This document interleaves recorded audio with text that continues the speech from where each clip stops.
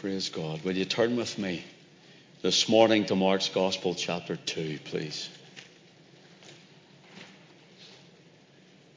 Praise the Lord. Mark's Gospel, chapter 2. Beginning to read at verse 1.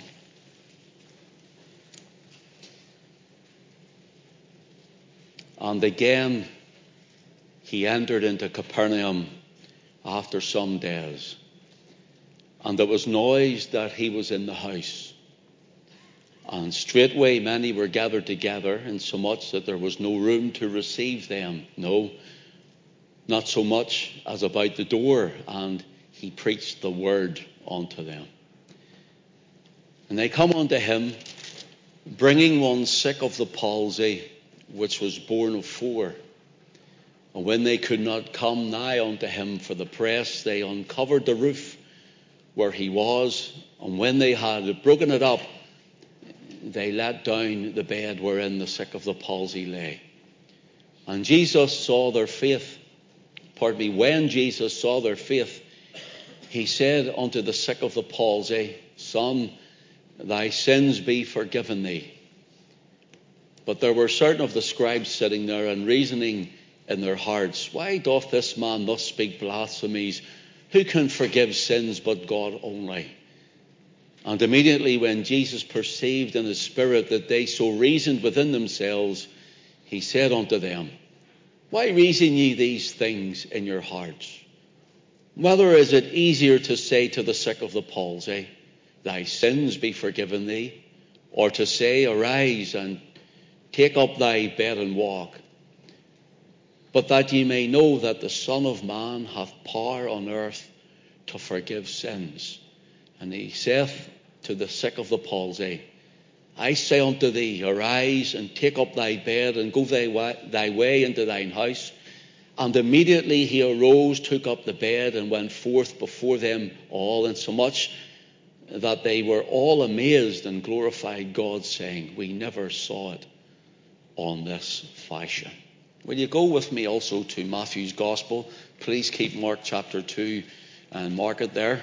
And to Matthew's Gospel chapter 11, please. Matthew chapter 11. We're just going to read from verse 23. The Lord Jesus is the speaker. And thou, Capernaum, which art exalted unto heaven, shalt be brought down to hell. For if the mighty works which have been done in thee had been done in Sodom, it would have remained until this day. But I say unto you that it shall be more tolerable for the land of Sodom in the day of judgment than for thee. Strong words, aren't they? Strong words from the Lord. Let us pray. Father, we thank you indeed for every remembrance of the Lamb, your Son, the Lord Jesus, for his doing and dying and rising again, for his precious blood which he shed for us. We thank you, Lord, that we're saved by your grace. We thank you, Lord, that we're kept by your power. We thank you, Lord, that we belong to you, those of us who are saved. We pray this morning, Lord, that you would bless this company, this congregation, this people. Lord, bless the children and all the teachers there in children's church, and also, Lord, down in the creche there with all who will look after them. Father, we pray you'll bless everyone here this morning and help us all and speak to our hearts. Bless all who are watching, Lord, and who will watch later. And Lord, we pray, Lord, that Christ would be exalted. Glorify your Son. Glorify his name. And may your Spirit speak to all of our hearts through your word. For Jesus' sake, I pray. Amen. Amen. If you turn to Mark 2, a first reading, please. Mark chapter 2, verse 1 says these words. And again he entered into Capernaum. Very important that for what we want to speak on this morning.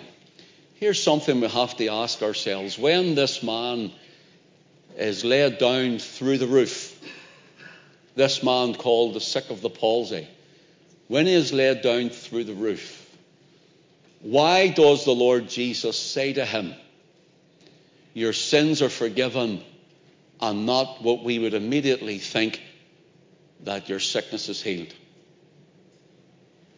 Now we have to understand that every one of us who would be sick would love to be healed.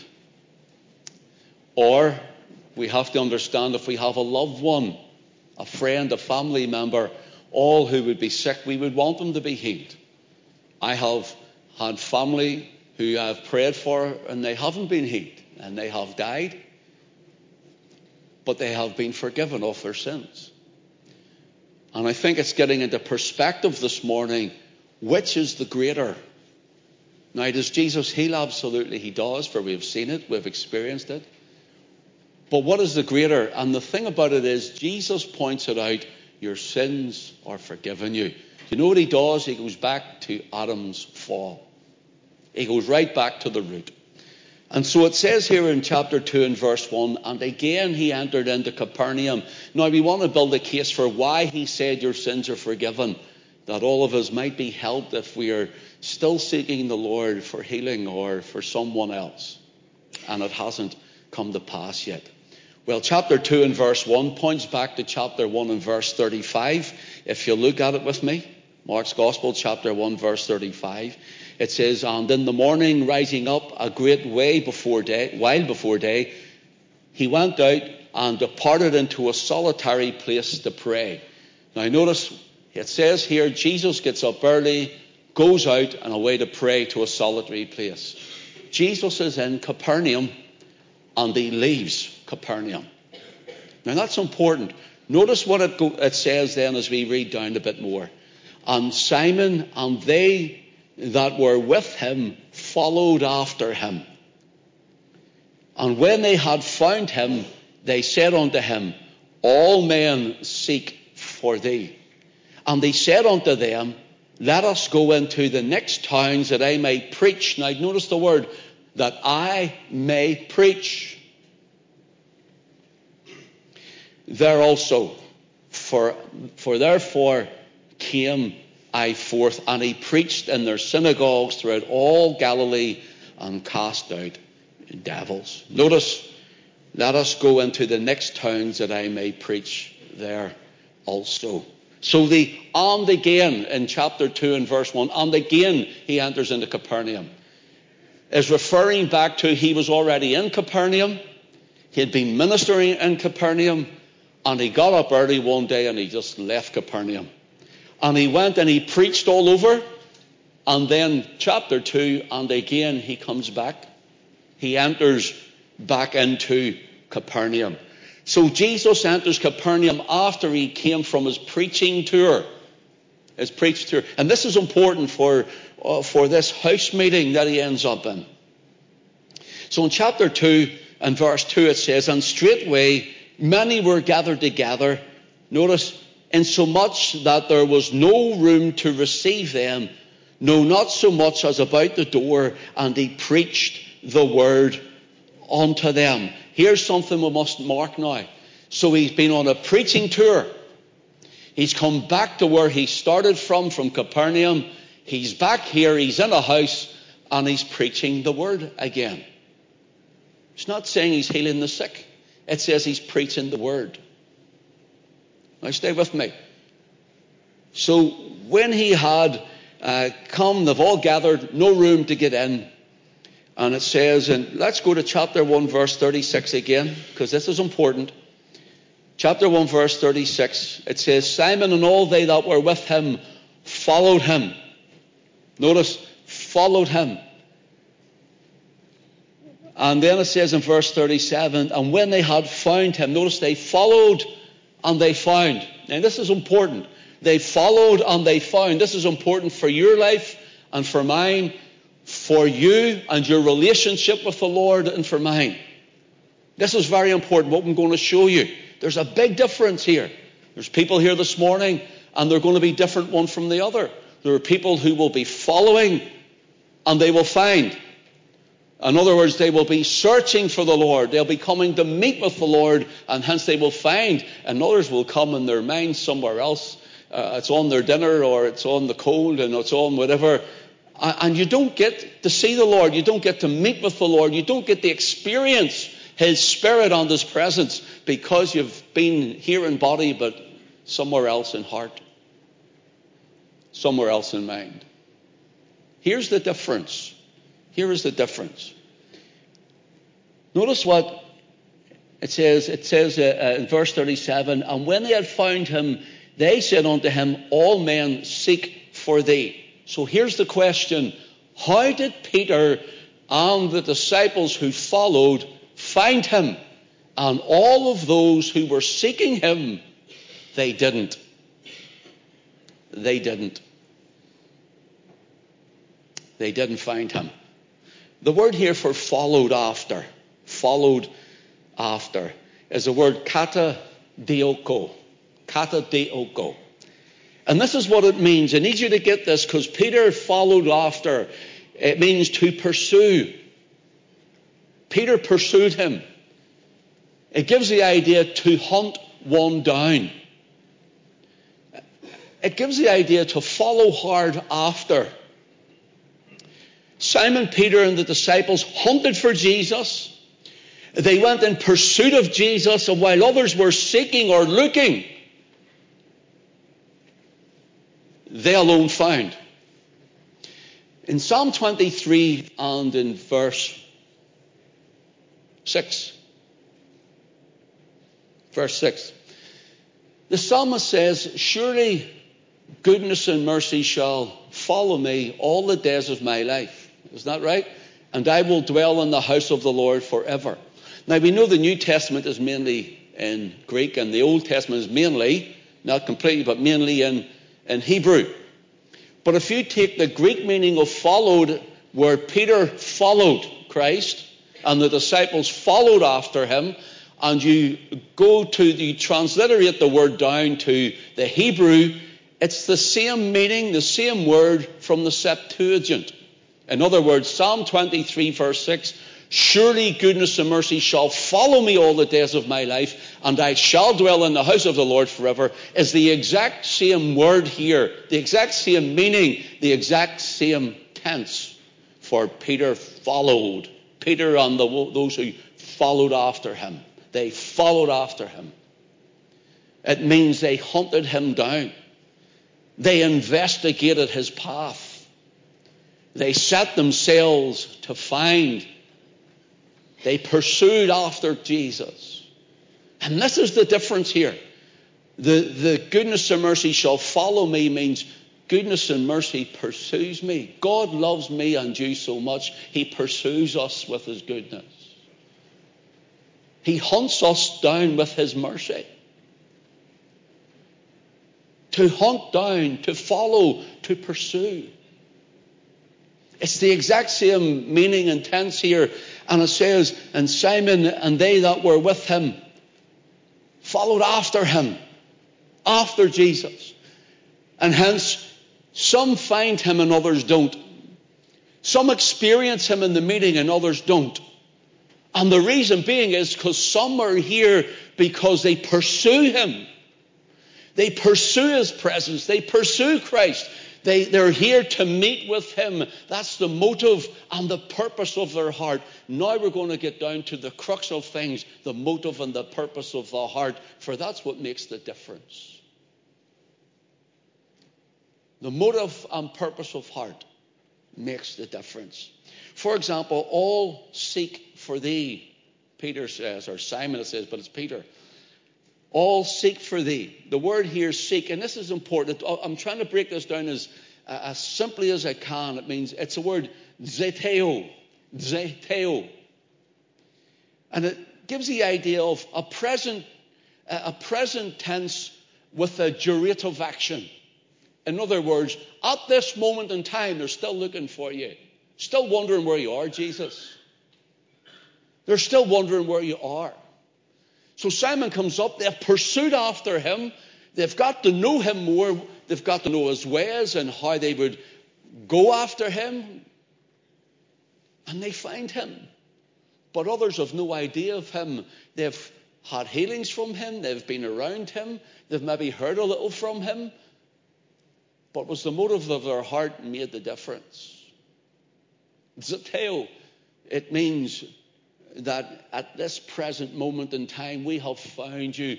But others are sort of, well, they're looking, hoping to find. They're still seeking. They are still looking. Notice, so one must wonder why some found him and others did not. Why are some in the meeting and experiencing the presence of Christ and others did not?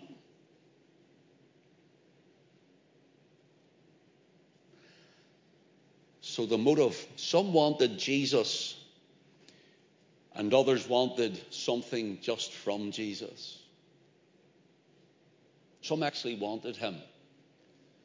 Peter pursued, he wanted him. Simon and the disciples, he wanted him. They pursued, they hunted him down. It wasn't enough just to go looking.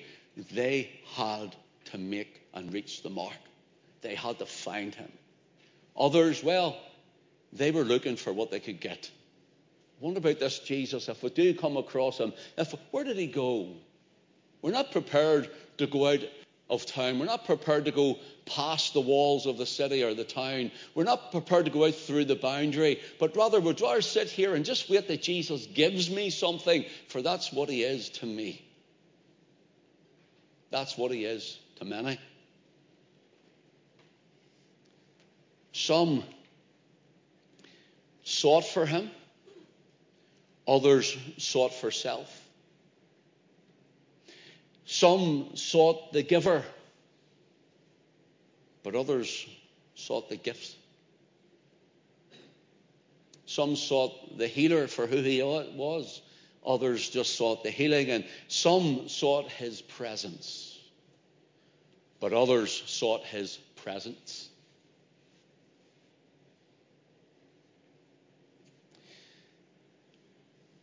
In the house, Jesus had left Capernaum, and then after a while of his preaching tour, he comes back again. He's in the house, and he's not healing here. He's preaching. He's delivering the word.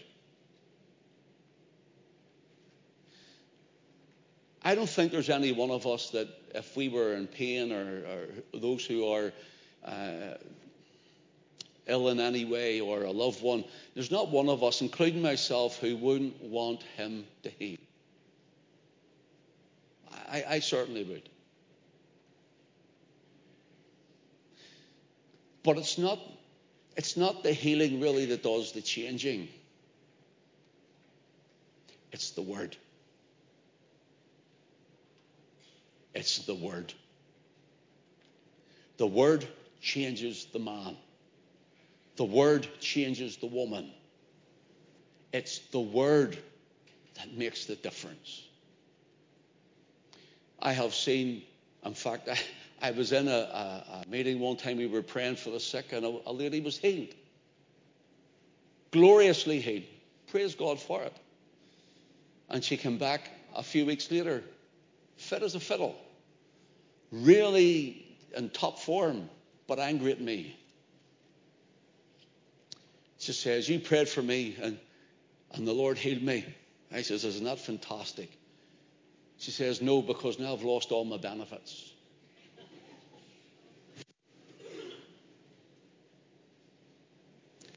And she left me.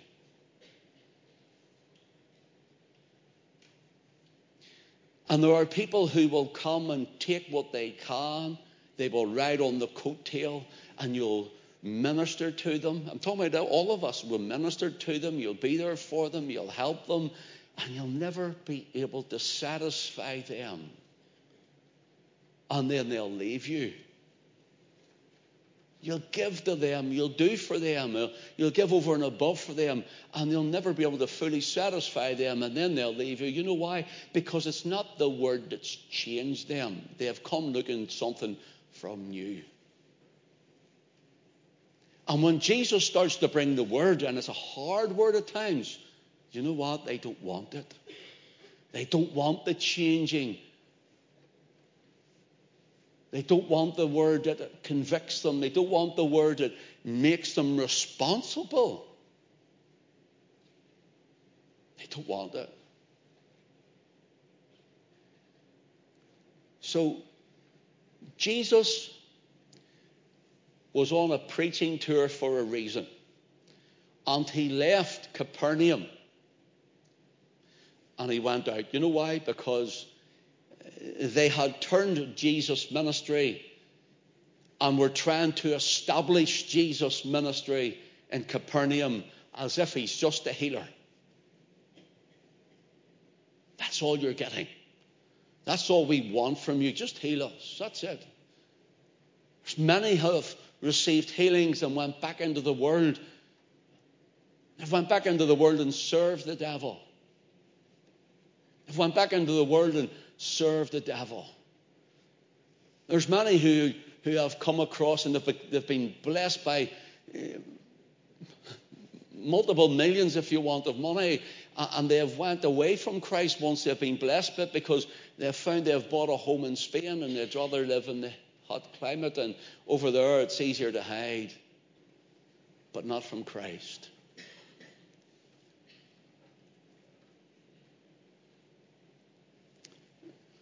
God knows what's best for you right now.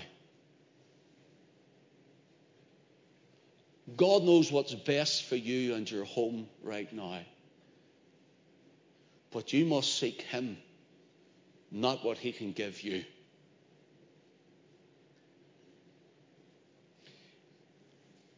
Jesus was preaching the kingdom, telling them of God's great and glorious gospel. And he was preaching the kingdom, and he was telling them of his death. But people, no matter what, just didn't want to hear and wanted healed. They wanted him to become some sort of performer. Here's what I've written as a last little bit of on this little part. Right on the top of your page, I wrote it in red ink. This is what I wrote. Some people are Capernaumites.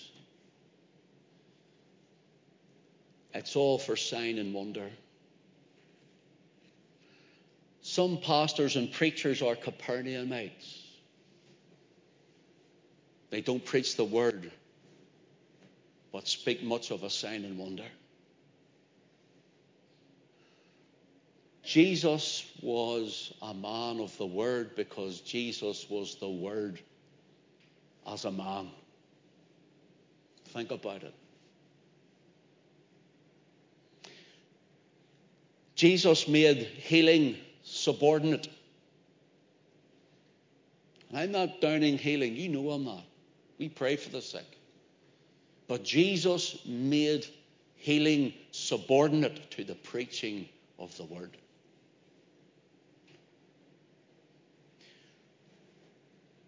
Perhaps some had gotten to know Jesus a little more than others and knew how to follow him, to follow his leading, while others sought for him, but they never really knew him at all. Listen to what it says in Hebrews 11 and verse 6. But without faith it is impossible to please him. For he that cometh to God must believe that he is, and that he is a rewarder. Notice that he is a rewarder of them that diligently seek him. What was Peter, or Simon, I keep saying Peter, but he's the same person. Simon Peter, what was his, and those who hunted out until they found Christ, who wouldn't let go nor let up until they were in the presence of Jesus, what was their reward compared to those who were seeking him but had all the healing done but really hadn't moved into that place of relationship with him? What was Simon's reward that was greater than the others? Do you know what it was? Simple. Closeness with the Master. Just to get close to him. You might say, Pastor, well, tell me, would your reward be that if Jesus just got you a lovely big building and we all could fit into it? Listen, that would be great. That would be fantastic. But can I be honest with you? Drips and condensation, lights going on and off and all. I'd rather be in a tent with the presence of the Lord than a building that's written Ichabod across it, the glory has departed. I'd rather have him. I'd rather have Jesus than silver and gold. I'd rather have Jesus than riches untold. I'd rather have Jesus than houses or land. I'd rather be led by his nail-scarred hand than to be the king of a vast domain or to be held in sin's dread sway. I'd rather have Jesus than anything this world affords today. What is the blessing of Simon Peter and the followers, those who hunted his presence? His presence. Notice this. That God is a rewarder of them that diligently seek him. Would you say diligently? Would you say it again? Diligently. Diligently seek him. Diligently seek him. Not seek anyone else. Not seek anything else. Not a person who has gone before us. Not to a soothsayer or a palm reader or whatever to try and talk to some departed loved one. Listen, by the way, that's not a departed loved one. That's another spirit. That's a demon spirit you're listening to. That's a demonic spirit you're listening to. So you shouldn't be with them. Shouldn't go to see them. Seek him. He's a rewarder of them that diligently seek him. Now the word diligently here, it's the word exateo. Now I'm going to show you something, because you remember there a moment or two ago, maybe you don't, but I'll just run you back. Those who were seeking Jesus, seeking him, and didn't find him. The word is zeteo. Zeteo. The zeteo means they were seeking him, yes, hoping to find, but they weren't pushing out the boat here, it seems. They weren't really pressing on, and they weren't entering in. But Simon and the followers pressed on. Zeteo. They sought him, but they didn't find him. Now keep that little word in your mind. I'm going to try and break this down as simple as possible. Diligently seek him from Hebrews 11 and 6 is the word exateo. Exateo. And it's the same word with the little word ek at the beginning of it. Exateo. Diligently seek him. It means, again, to seek in order to find. That's zeteo. They're trying to find him. They couldn't find him. And the difference with zeteo and exateo, the little word ek is this. Ek means from within to without. From within to without. I'm going to say it one more time. Ek means from within to without. So exateo, those who diligently seek him, gives the idea that they are seeking him from within to without. So you're in this tent this morning, this marquee, and when you leave here, go out into your car and go home, that would be from within, you go out. From within to without. And so that God is a rewarder of them who diligently seek him means that he's a rewarder of those who are exateo. It means they are seeking him from within. Not just from without. But my heart seeks him. You see, if your heart's in it, brother, sister, friend, if your heart is in it, Problem is, our heart is somewhere else. Our treasure is somewhere else. Samuel Rutherford once said, "Since he hath looked upon me, my heart is not mine own, for he hath run away to heaven with it." From you get saved, he runs away to...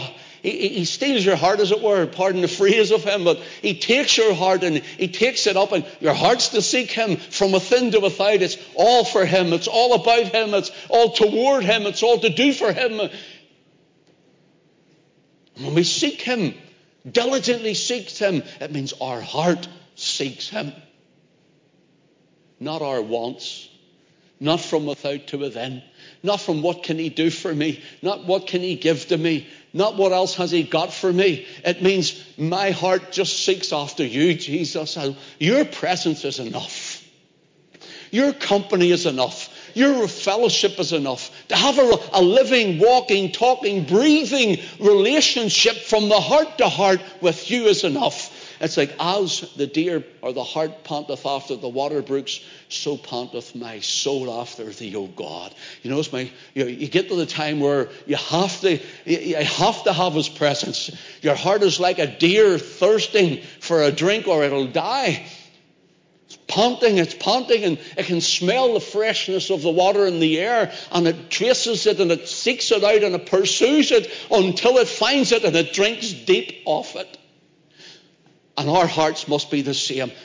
Diligently seek him. To seek him means this. It means to investigate. To investigate. So the heart of Simon and the followers were on an investigation to find out where Jesus got up from and left dirty on his own. And he's away out of town. And they're investigating, where is he? Because it's his presence. It's his company. I want to be with him. I just want him. You ever get from the heart? I just want him. I want to be with him. Paul even says that he wanted to be with Christ. I want to be with Christ. Listen, I want to spend eternity with Jesus. I want to spend eternity after this life with Jesus. I want to be in God's heaven. I want to be in God's glory and all the wonderful things that are in it. But I want to see Jesus. I want him to be my view and my gaze. I want him to be that which catches my eye. Jesus, Jesus only. Simon had that, and they followed after him. We have to have Jesus. Look, someone might say, Ken, you're mad about Jesus. I am indeed. I am. I love him. I'm absolutely mad about him. I'm crazy about him.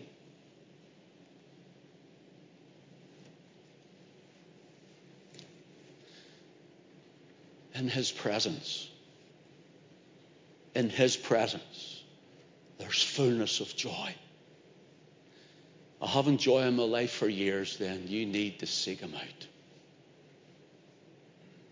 I haven't had a joy in my heart. I haven't felt that love for a long time. Then you need to diligently investigate until you find him. I think even of Jeremiah 23 and in verse 13. And the Lord says, ye shall seek me and ye shall find me. Listen, when you search for me with all your heart. Ye shall seek me and ye shall find me. Notice, when ye search for me with all of your heart. And then he goes on to say, and I will be found of you. It's the motive of the heart.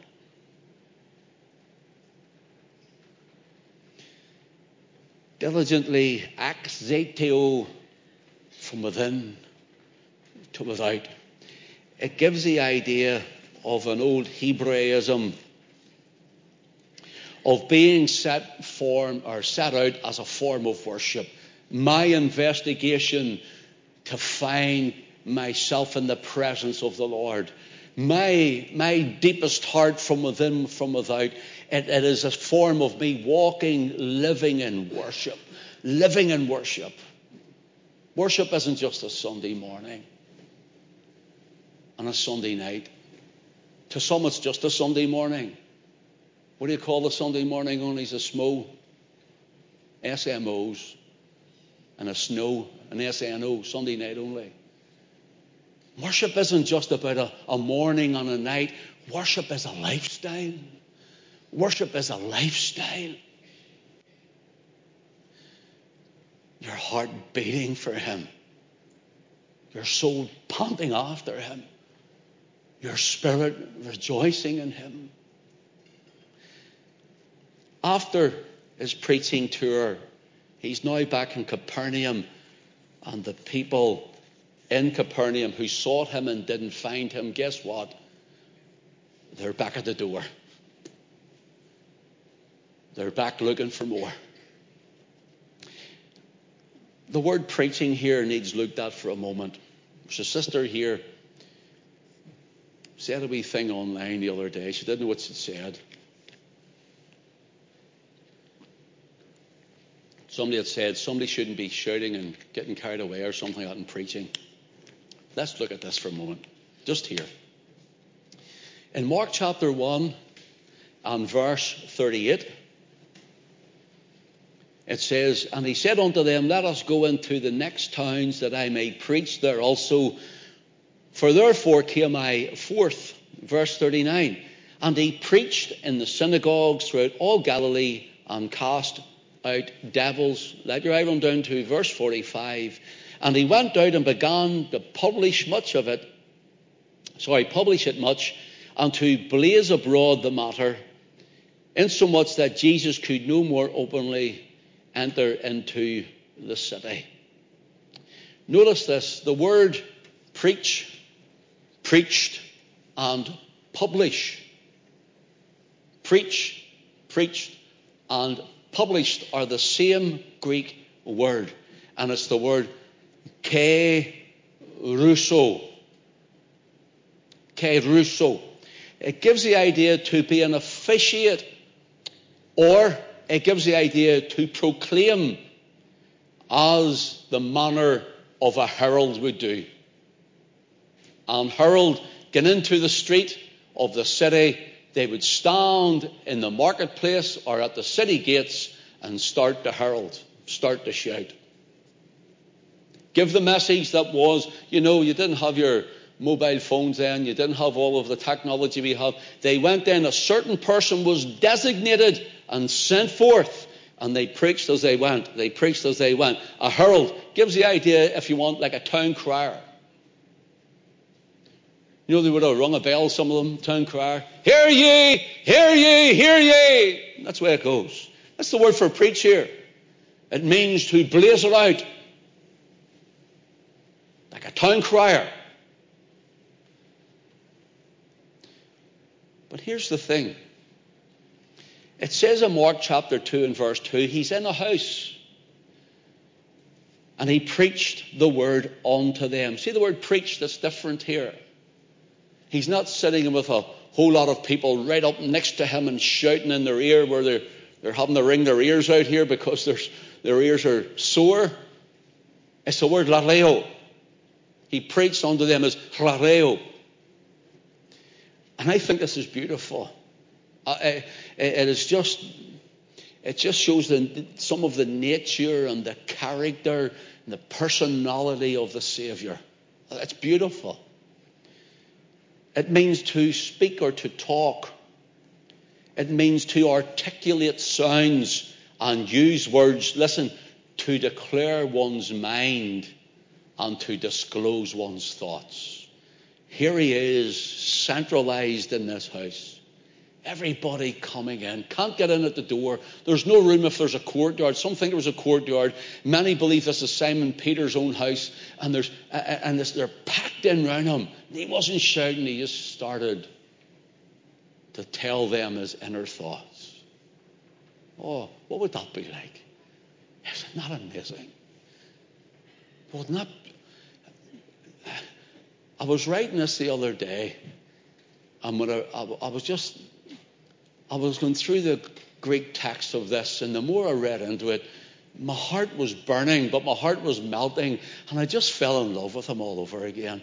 It was like the Spirit took me to that house, and I could nearly see him. It was just tremendous. He's just there, and they're all around him. I wonder what his face looked like, and I wonder was his brow wrinkled when he made certain facial expressions. And I was trying to picture him, I was trying to think of what it would have been like and what those tones were like. But everything he said would have power. Everything he said would have power.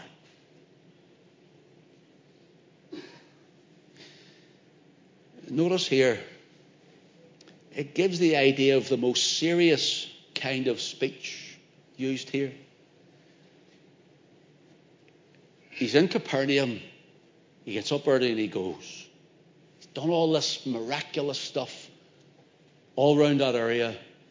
He goes on a preaching tour. He's back in. They hear, and they're all back to him again. And he's saying, look, it was about the preaching, not even the healing. It's about the it's the word. It's about the preaching. It's about the word, not the healing.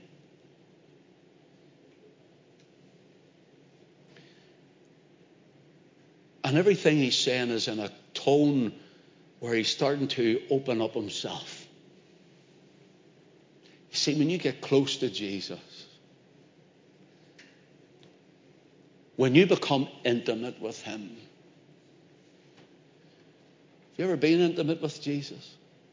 Have you ever been intimate where you've been in prayer, or you've been away on your own for a while and you've been seeking him, or maybe you've just been drawn close to him, and suddenly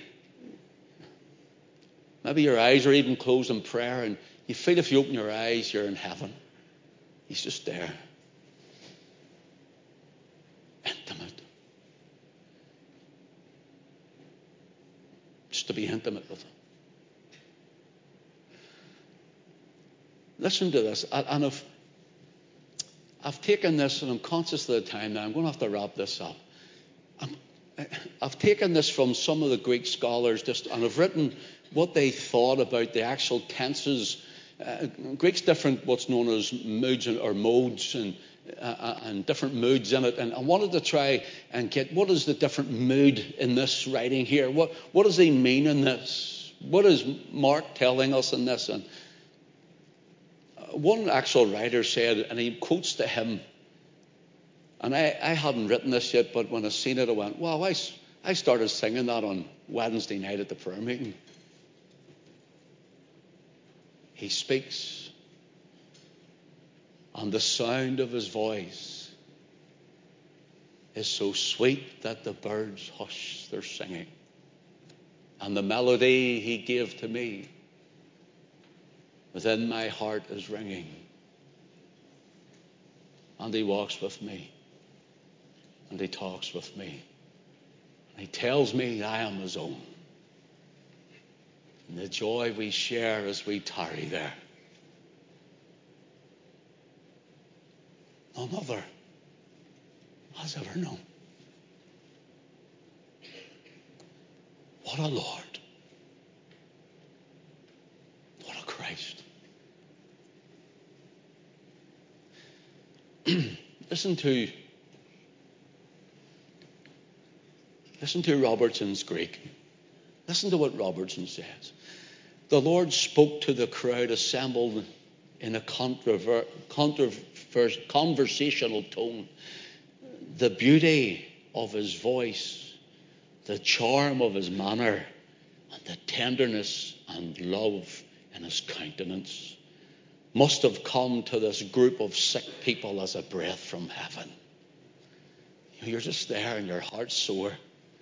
You're there and your mind's being tormented. You're there and you need something from God.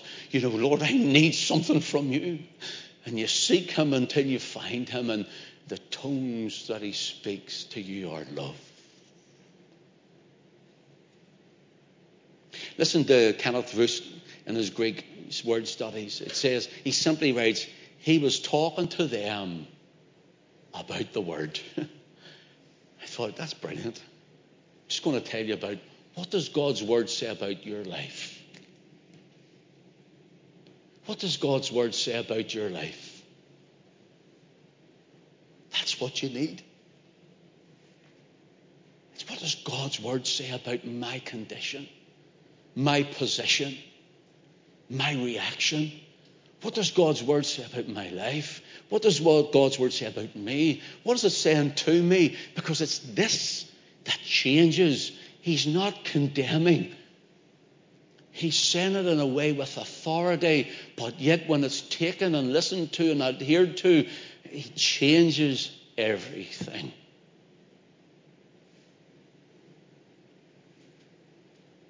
Expositor's commentary says, Jesus was preaching the gospel of the kingdom when the following incident happened. Preaching always first. In other words, he's sitting talking about all of this with these tones, and suddenly the roof caves in. Suddenly the roof is broken up. Do you see the background now to why when this is happening? This is all happening. This is the condition and the people that are there. And suddenly in the middle of all of this gentleness and loveliness, but authority, the roof breaks up. And listen, the grass or whatever's on the roof and the dirt would have been falling all over him. They're breaking it up. They break up the roof, and it says, as someone says, tiles with grass on it. They pull it all away, and it's falling down all over them. And people would be, oh, what's happening? You'd see them all getting upset and annoyed about it. But here's the thing.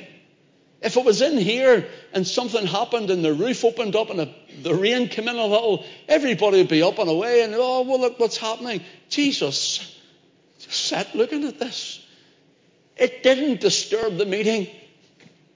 It didn't upset the meeting. In fact, Jesus used it to enhance the meaning of what he was saying. Through the roof. Through the roof faith of those who brought him. He saw it. Through the roof ministry was that they lowered him down. Through the roof. And the Lord wants us to be ready for any event that we would have through the roof faith in him. And even if something happened and there was an upset in a meeting, it doesn't destroy the meeting. You know why? Because we're before him.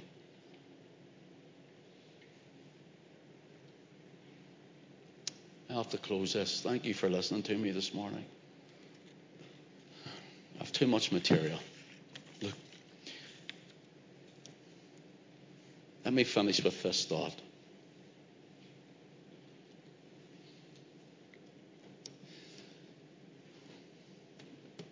It says in verse 3, there was one sick of the palsy. The word palsy is a word called paraleukios. Paraleukios. And it's where we get our word paralysis from. To paralyze from.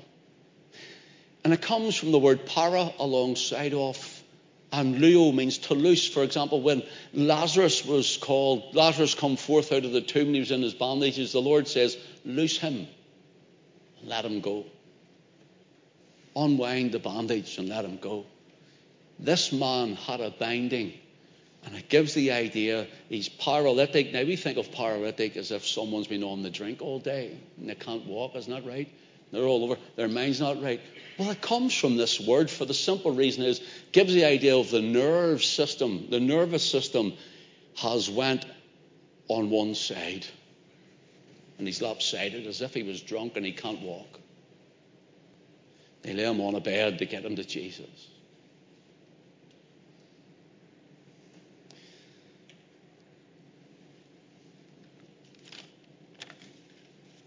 When Jesus said your sins are forgiven you, this is what he was saying. The greater sin is this. The greater healing is this forgiveness of your sins. When you get saved, that's the greatest healing you can ever have. Because that's eternal. The man got up, and we know you can read the story again. And he lifts his bed. Jesus says, take up thy bed and walk. And he goes home. The bed had borne the man, now the man bore the bed. He who came with his back on his bed left with his bed on his back, as some would say. But take note of this. The man mastered that which had mastered him, because through faith he's brought into the presence of Christ through the roof. George Williams named these four friends, just give them names, they're not their real names, but he says you could call them sympathy, pertinacity, unity, and capacity. So here's what I've written. These friends are important for their friends of faith. So what's your friends? They are moved by your calamity and join with you. Secondly, they persevere alongside you in the most trying of times. Thirdly, they value you. They value your vision and your friendship. And fourthly, they go above and beyond. They see when you can't see. They do when you can't do. And Proverbs 17:17 says, a friend loveth at all times, but a brother is born for adversity or in adversity. In other words, fair weather friends will leave you. But these friends said, we're sticking by you, we're entering in with you, we're going to carry you, we're going to bear you along, and then we're going to lure you into the presence of Christ. Through the roof. God bless you this morning. That's devotional on the Saviour. Just wanted to be devotional on the person of Christ. I trust this morning you'll leave here not only encouraged, but even challenged to seek Him until you find Him. Even when we're here to worship, that you'll enter into worship until the realization of Christ is with you. Tim, would you come up, please?